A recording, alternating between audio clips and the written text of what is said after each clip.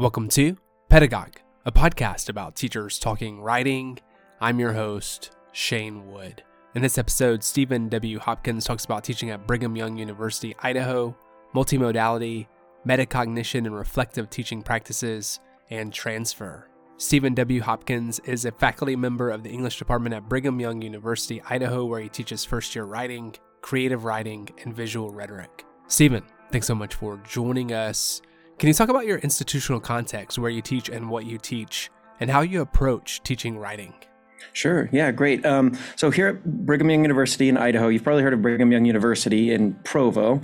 We're part of the same church education system. So it's a private university run by the Church of Jesus Christ of Latter-day Saints. So very much in a Christian context, very much, suffused with, that kind of things. In classroom context, we start class with prayer and things like that. And so that creates, some pretty interesting context for thinking about writing and the teaching of writing. I mean, basically you could call it an open enrollment university. Our acceptance rate is like 98% or something like that. So the main thing that we get here is just a huge variety of students. I get students in my first year writing class who are like ready for grad school. I get some who, are struggling to, do anything, and so that wide range, and then this context of, being a church school creates a lot of kind of interesting dynamics to be thinking about in terms of like creating curriculum and what I should focus on and what kind of assignments to give and stuff like that.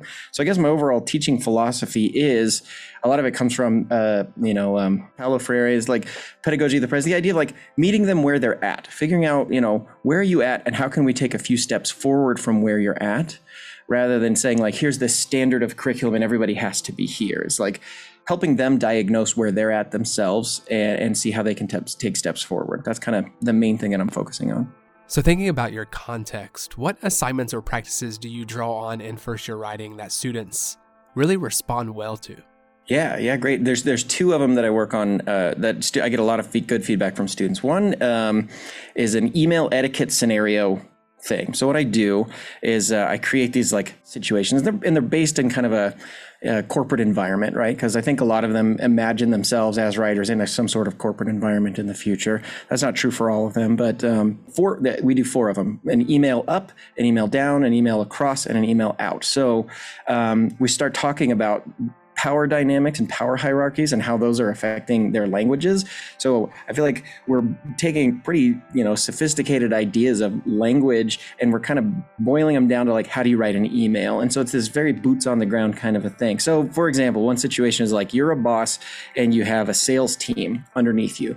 And because of COVID, the people who do the warehouse inventory, they all got fired. And so you have to tell the sales force, you have to come in on Wednesday to do this inventory and I can't pay you overtime. And so you have to write the email to your workers to do that.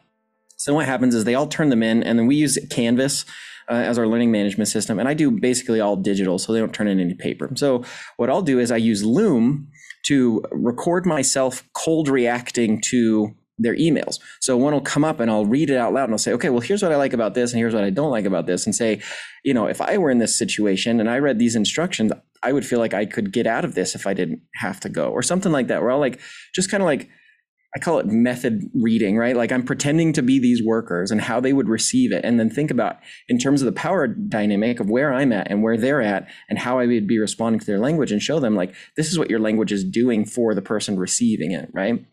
And so we do that, like I say, 4 times throughout the semester. And I've gotten a lot of really great feedback from students to just kind of like see what it's like for their emails to go to a person and how that person would receive it on the other end. And then what I have them do after they watch that is they kind of distill. So I use a website called random.org, and I put all the people that turned it in and I hit randomize, and whoever's name it is, I pull it up and I read. So I'll read 4 or 5 of them. And then from there I say, okay, write me 250 words distilling what you heard. What should you always do and never do in an email down situation? Because of the university that I'm at, I can't be talking about like emic and etic and like using all these academic words to describe the rhetorical situation that we're in and stuff. I just say like, put it in your words. Stephen, your teaching and research interests also include multimodality and metacognition. Do you teach video or audio-based projects or skills in first year writing? And then also, what kinds of metacognitive activities do you use in first year writing? I know your dissertation at Arizona State explored reflective teaching practices. Yeah, you sent me that question. I did talk about it a lot in my dissertation. I was really excited about it in 2017 when I was writing about it. And my first job out of grad school was at a place where they had a combined communications and English department. And so that was really great because I could teach video editing, I could teach podcasting, I could teach alongside, just first year writing classes and stuff like that. But the more I figured out that if I'm teaching a writing class, the skills of video editing and podcasting editing and stuff like that, they don't transfer in the same way. If you want to practice writing, you have to practice writing, and you have to get feedback on your writing and your paragraphs and your sentences and things like that. And so as much as I wish there were a universal composition way of going about things, it doesn't seem to work out that way, the way that I thought it was going to, and I was really excited about it writing my dissertation. So yeah, that's something I want to explore more in the future. But if I do teach video editing, it's because it's a video editing class or a podcasting class. I mean, one thing that really hit me as really important in my first year writing class, I just started to notice, is the idea of metacognitive practices with my students, having them okay, you wrote that. That's an experience you had. Now let's make sense of it. Write about it. What was good about it? What was bad about it? What could you learn? How do you think you're going to transfer this? Where do you see yourself using these skills? Prompting them to ask these questions and go through a lot of the work that's being done on the idea of transfer and using the skills that we gain in writing classes and how they're going to apply later. You kind of have to consciously make that apparent to the students that that's the thing they should be doing, is asking themselves, why do these skills matter? Where are they going to be used later? Because it doesn't seem to naturally happen, right? So if we take that practice of metacognitive reflection, we put it on top of our teaching, now it becomes incumbent on us as teachers to ask ourselves the same question. What's going well in this, writing assignment?